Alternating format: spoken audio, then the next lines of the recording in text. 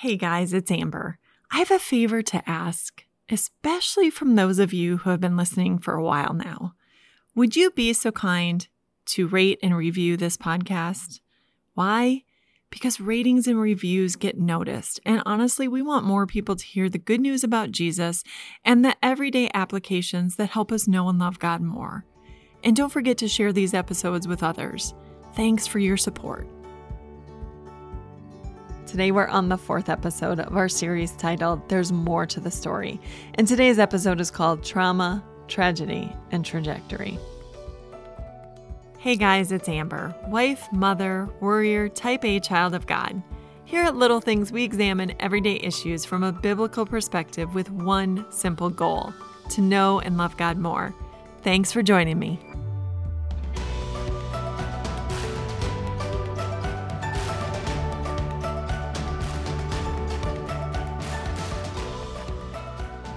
And really where I'm taking you in this episode is two places. First of all, God's plan when things go from bad to worse. And second of all, living with each other's freedoms and the freedoms that we have in Christ and giving each other grace. So first of all, Esther chapter 3 happens 5 years after Esther has become queen.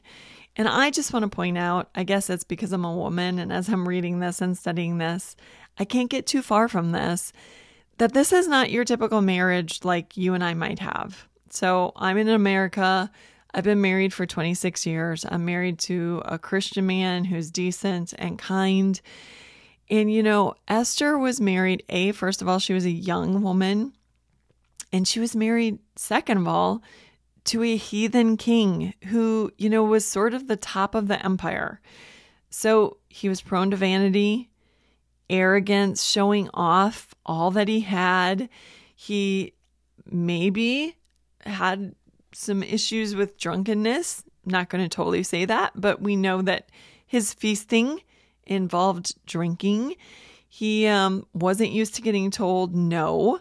He had a harem of at least 400 women, young virgins who were taken and confiscated and at his disposal. So it wasn't certainly the kind of marriage like you or I might have. And this, I think, is really important to just keep in the back of your mind when you read this account, and especially coming up in the next chapter. I think her hesitancy and the way she deals with Xerxes really is pretty understandable when you keep this in the back of your mind. But before we get there, let's stay in Esther chapter 3, where we are introduced to Haman. And we don't know much about him except for that the king elevated him and gave him the highest seat of honor among his nobles. He was second in command. And as such, everyone was to bow before him. And everybody did, except Mordecai. So just a few things on this. First of all, the People's Bible mentions that other Jews in the Old Testament bowed down before other people. So Jacob bowed before Esau, David bowed before Saul in 1 Samuel 24 verse 8.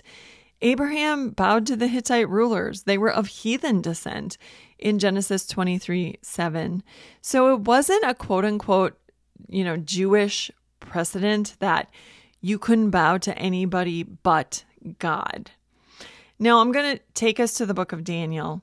Daniel was a young man when he was taken in the first wave of exiles. He was taken to Babylon and he was put in the king's court. He was put in a, sort of a program that trained these Jewish nobles to work for the king. And so they entered this program of studies, and they, had a 3-year time period when they were trained, and then he would put them in a position in his kingdom. And when Daniel was taken, he's a fine young man and he was astute. He was quick to learn, and he just had a problem. And the problem was that the food that they offered him, as they offered exiles from presumably other countries, was food that he wasn't used to eating as a Jew. For one thing, they didn't eat blood in the meat. They didn't eat pork. And for a second thing, the food in Babylon was very often offered as a sacrifice to a certain god. So the food, the meat, the wine was very often, eaten as a tribute to one of their many gods. And they had many, many gods in Babylon. And so the whole idea of this whole eating thing, the meat and the wine, really was repulsive to Daniel. And so he went, above and beyond. He took the extra step to get a leniency to be excluded from having to eat the food and the wine. He got, if you will, a religious exemption so that he wouldn't have to eat the meat and the wine. He wanted to just eat the plants and the vegetables and drink water, and so that he wouldn't defile himself. And all this is to say, basically, that he, Daniel, and his friends Shadrach, Meshach, and Abednego, they found it repulsive. They thought they would defile themselves if they did this certain thing, if they ate this meat, if they drank this wine. And so they wanted to abstain from it. Was that what was going on with Mordecai? Was it simply that he refused to bow before Haman on the grounds that he found it repulsive for some reason because of the man that Haman was, that he saw what kind of person he was and the things that he was doing? Or was it something more? Did he see that everyone who was bowing down before him seemed to be worshiping him as if he was a god, and that was repulsive to him? We don't know. All the commentaries declare the same thing, that he refused on the grounds that he was a Jew. And the People's Bible really just puts a stop to a second guessing or wondering or deciding or declaring that this is why Mordecai did it. And they say simply this. Again, as so often in the book of Esther, the actions of the participants are simply reported without any analysis or moral evaluation of their motives. Nothing in the text indicates whether Mordecai's actions were justified or whether they were a case of misguided zeal. We simply learn how the crisis for the Jews came about. In other words, the writer of the People's Bible said, hey, look, we don't know, so let's not guess. And in fact, I really think that's something that is just a really good thing to do all the way around. Years ago, there was a woman in my Bible studies, and she made sure to keep me in line in terms of if I said something like, well, it looks to me like maybe this happened because of this. She'd be like, Amber, stop. Like, unless we know, let's not take that leap.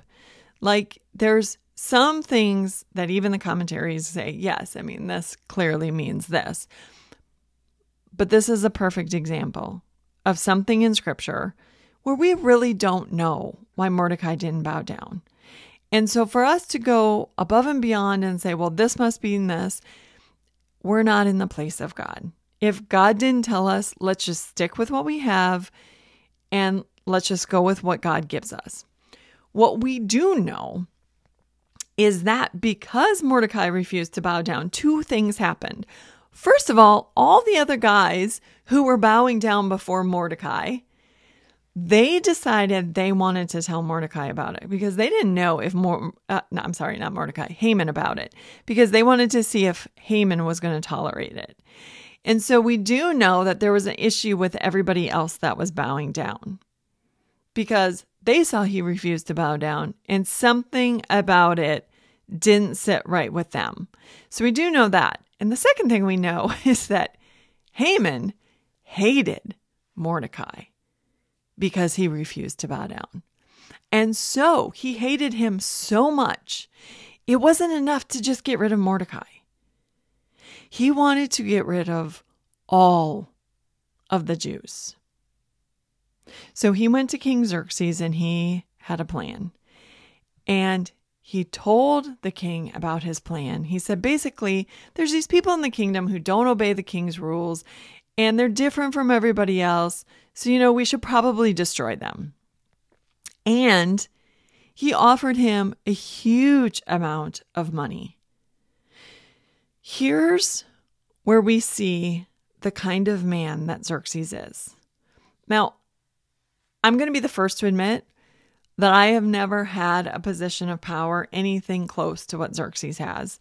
I mean, I have been a mom, and I've been a Sunday school superintendent with, 4 or 5 Sunday school teachers beneath me, and all of them were my friends. So I didn't even look at that more like being above them. I looked at it more like I was the one who was, doing the organizational thing and giving them their materials and that type of thing. So I certainly am not in any position to know what it is to have any sort of power.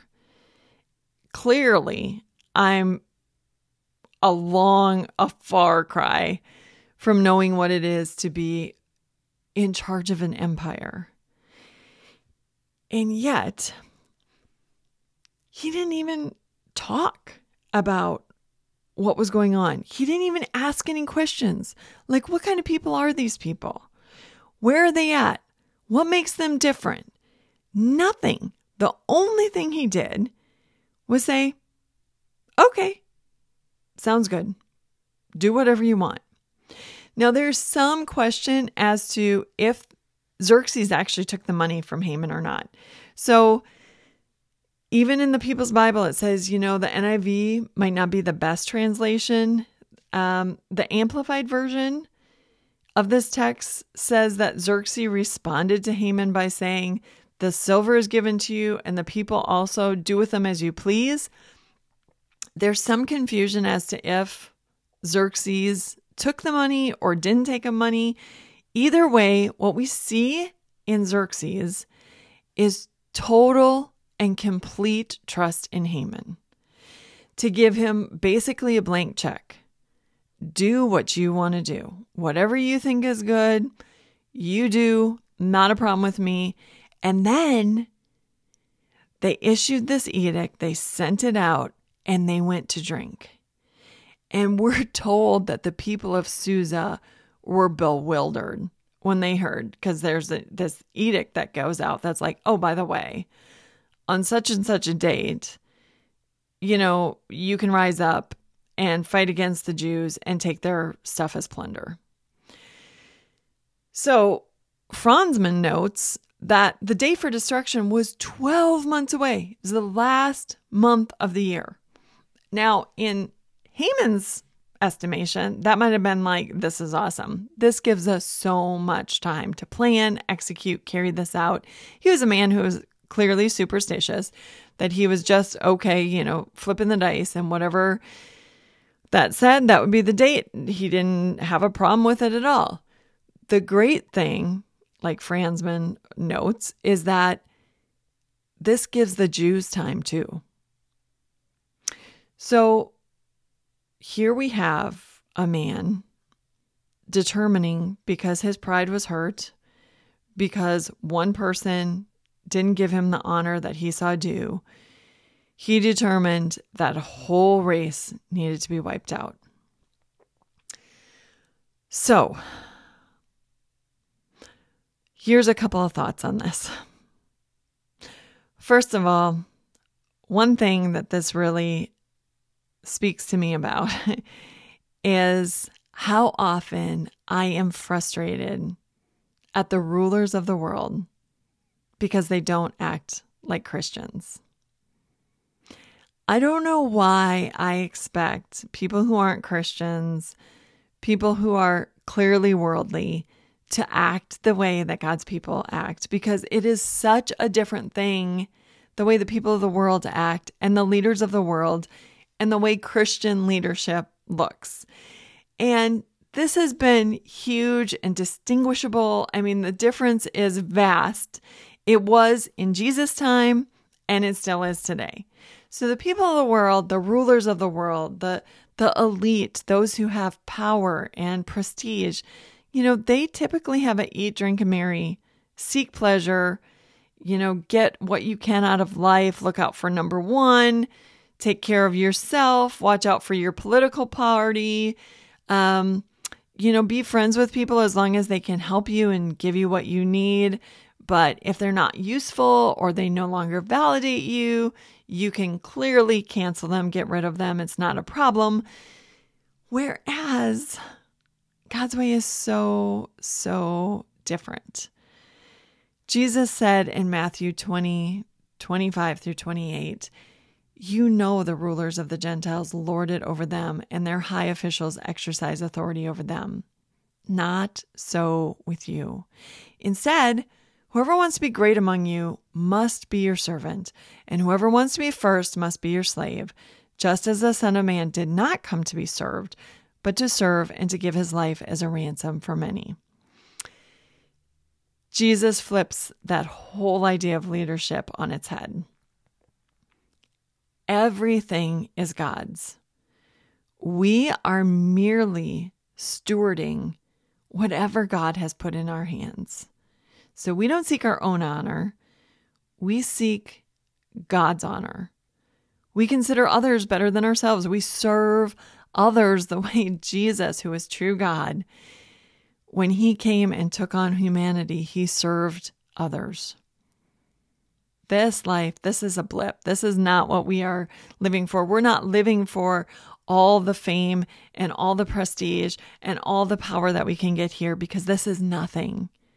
Eternity is what lasts forever. And ultimately, we answer to God. God allows us to have positions of leadership so that we can help, so that we can steer people, so that we can lead people, guide them, show them a different way, but not so that we can build ourselves up and be full of arrogance and pride and make others serve us. I always tell my children, leadership, plain and simply, is just service. That's all it is. Just taking into account what Jesus said. If you are in charge, you're usually the first one there and the last one to leave. You're the one who's setting up chairs. You're the one who's getting everything together. You're making sure everybody has what they need. That's leadership. The second thing I want to talk about is just the freedoms that we have in Christ and how important it is that we don't make absolutes where the Bible doesn't make absolutes. And it's so hard, and it can be such a temptation, and it's something that I need to remind myself of often. So I just want to read from Romans chapter 14, where the Apostle Paul says this: one person considers one day more sacred than another. Another considers every day alike. Each of them should be fully convinced in their own mind. Whoever regards one day as special does so to the Lord. Whoever eats meat does so to the Lord, for they give thanks to God. And whoever abstains does so to the Lord and gives thanks to God. For none of us lives for ourselves alone, and none of us dies to ourselves alone. If we live for the Lord, and if we die for the Lord. You then, why do you judge your brother or sister? Or why do you treat them with contempt? We can do this about just about everything. I'm just going to give you a couple examples. I don't even know if they're good examples, but these are just things that come to the top of my mind. So, for instance, how you celebrate a holiday. What you do on a holiday, some people go to church and have Thanksgiving dinner and then watch football all day, whereas other people, would consider watching football not a very good use of a quote unquote holiday. It was interesting. I was reading Luther's Large Catechism, and I was reading what he said about the third commandment, and he is pretty strong about what holidays are for, and that they are days set aside for God and not for pleasure and not for our own, partaking in that type of thing. And I thought, oh, Luther, you would just you would just cringe if you had half an idea of what we do on Thanksgiving these days. That's not a very good idea. That's not a good example, maybe, but maybe even how some people see Sunday as completely sacred. And in our family, for instance, Sunday or our Sabbath day is not a day set aside for just, family time or not doing anything, because my husband's always had to work weekends as a nurse. And so we really don't look at Sundays the way a lot of people do. We go to church and Sunday school. I always have been able to, thank God, do that on Sundays. He typically will come after work. If he works the night shift, he'll go to the quick early service and then go home and go to bed. But a lot of times I'll do things on Sunday, chores, etc., so that if he's off on Monday, we can have that day together. So someone looking from the outside may look at our lives and say, I don't take Sunday very seriously, but that would be silly, because I've always, made Sunday a point, quite a day in our life, just so that we could go to Sunday school and church and set that apart. Maybe a better example is looking at things like dating. I've seen some Christians, there's even been some Christian books on dating, that they say you shouldn't kiss before you get married. You shouldn't, if you want to be completely pure, you have to follow these things. And, where I do see where they're coming from, and that there is good data out there that says that even when you kiss, you start a chemical reaction in your brain. But, I think if it's not in the Bible, we have to be super, super careful that we don't make rules where rules don't exist. We have to be careful that we don't, become like Pharisees, because that was what the Pharisees did. They really thought that they needed to take things a couple steps further than God. If God said this, well, he clearly didn't explain it well enough. So what this means is this. And in doing so, they created so many more rules than God ever gave. And I think what we have to do is teach what's in the Word. I shouldn't say I think. We teach the Word.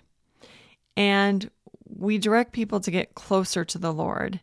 And then we allow the Holy Spirit to do his part. Because the Holy Spirit will convict you, and the Holy Spirit will guide you, and the Holy Spirit will keep you in line if you're seeking a relationship with God. And if as a couple you're seeking a relationship with God, there are so many things parenting-wise. Even how much time do we commit to sports? Is sports taking up too much time in our children's lives? Or, this family, they put their kids to bed super, super late, and clearly they don't feed their kids the best, the healthiest diet. If you don't eat organic food, or if you allow your kids to eat Cheetos or what have you, like you're a worse parent. And we can look at each other and absolutely demolish each other by judging each other. I see it in what people wear to church, and especially teenagers. I had a situation where somebody was coming to church with us, and this young man always wore a hat, like a baseball cap. And some people were really offended by it. Now, he came from a different culture, a culture where wearing a hat was sort of like a very in thing to do. And he was sort of dressing like with his best clothes to come to church, and he wore this hat, and we finally had an usher come in and say, you have to remove your hat. You can't have your hat on when you're in church. The funny thing about that is contemporary Christian music. There you go. That's something that a lot of people argue about, but I listen to a lot of contemporary Christian music, and some of my favorite musicians, David Crowder, he wears a baseball cap pretty much every time he's leading worship. So to that, I say, I understand there was a time in American history where it was very offensive. It was disrespectful to wear a hat in certain situations. Cultural norms have changed. Things are different now. Is that still an act of disrespect, or is it not? And that's one of those things that we can look at a person and be like, man, you're way out of line. Contemporary Christian music, I brought that up. I remember going to speak at an event where I had a young woman ask me about listening to contemporary Christian music. And she said, I heard you say that you listened to this and we have teachers who tell us not to do that.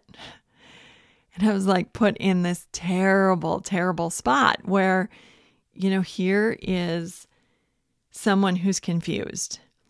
And I'm saying one thing and their teachers are saying the other thing. And I said, definitely it's an area in your life that you need discernment. I 100% credit my spiritual growth to listening to Christian radio.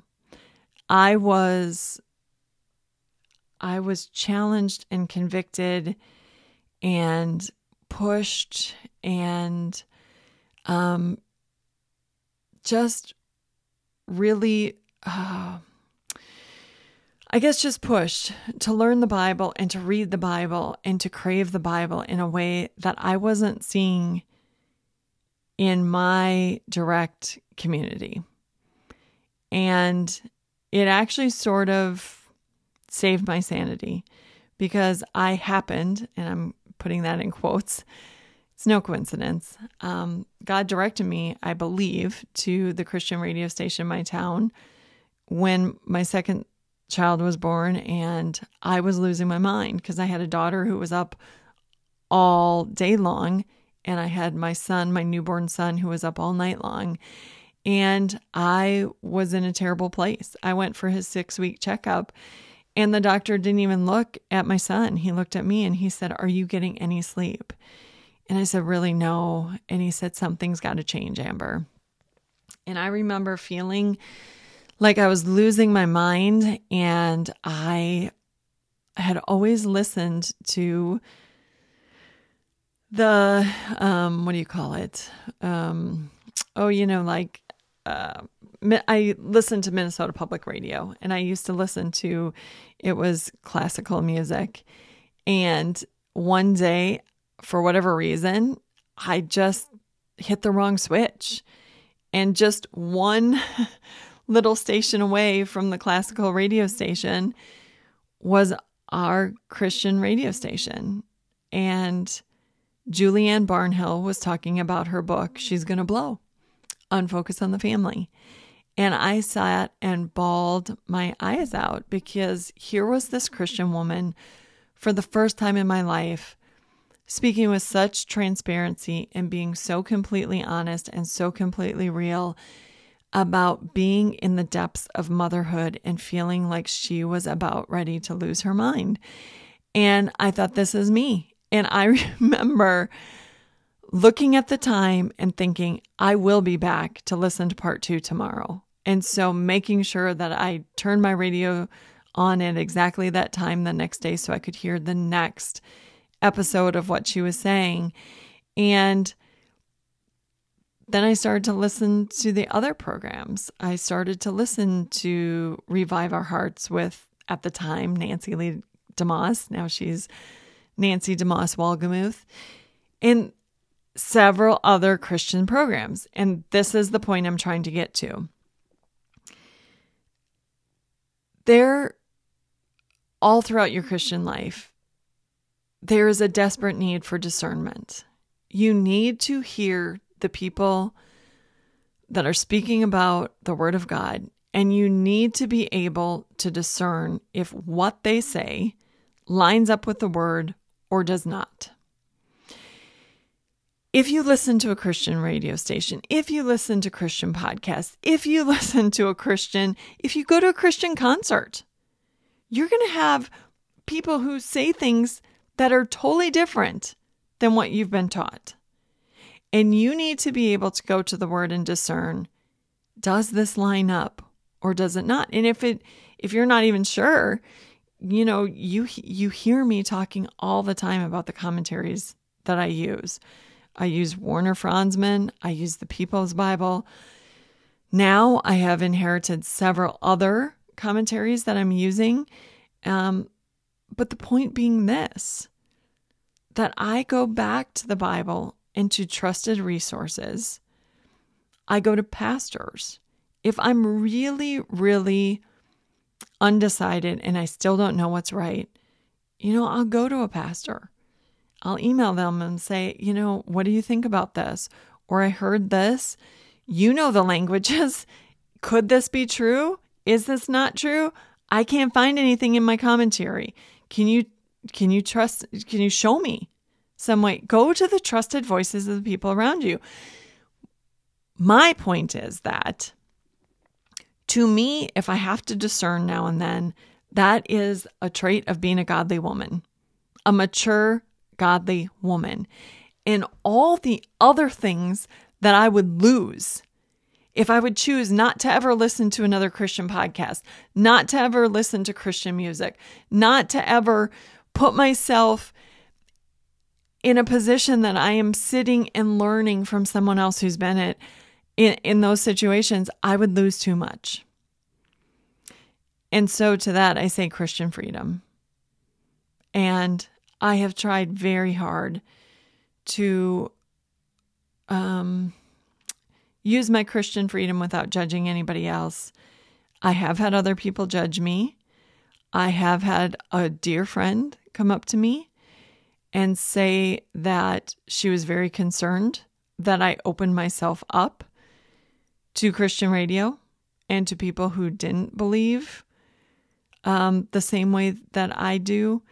And I simply asked her for grace. I said, it's been life-changing for me, and pray for me. If I'm wrong, may God show me. And if I'm not, then please give me the grace of allowing my Christian walk to include this. Because her life, the woman who approached me and challenged me on this, was very, very different than my life. Very different set of scenarios. And you know what? Like I said, as a Christian mom, at a certain time, I really needed something, and God gave me something, gave me other Christian women to walk alongside me and say, there's a way to honor God with motherhood. And it was life-changing, and it very much changed the way I mothered. So all that is to say, let's give each other grace. If there are times that we need to go to each other and say, hey, I think you're going astray, that's so important. That's part of our Christian walk. We're supposed to do that. That's a responsibility we all have. But if there are things that we see each other doing and we're like, I just don't know, I would suggest first you go to the Lord in prayer. Lord, is this person sinning by doing this? And second, I would suggest you look at the Gospels, because Jesus just didn't seem to get caught up in all the things that everybody else was getting caught up on. He tended to look at people's hearts. And really the ones that he got upset with most were the religious people who were chasing people away, saying, you shouldn't, you can't, don't you know? This is the way you have to do things if you're going to honor God. Something to think about. This has been Little Things, because in God's kingdom, the little things are the big things.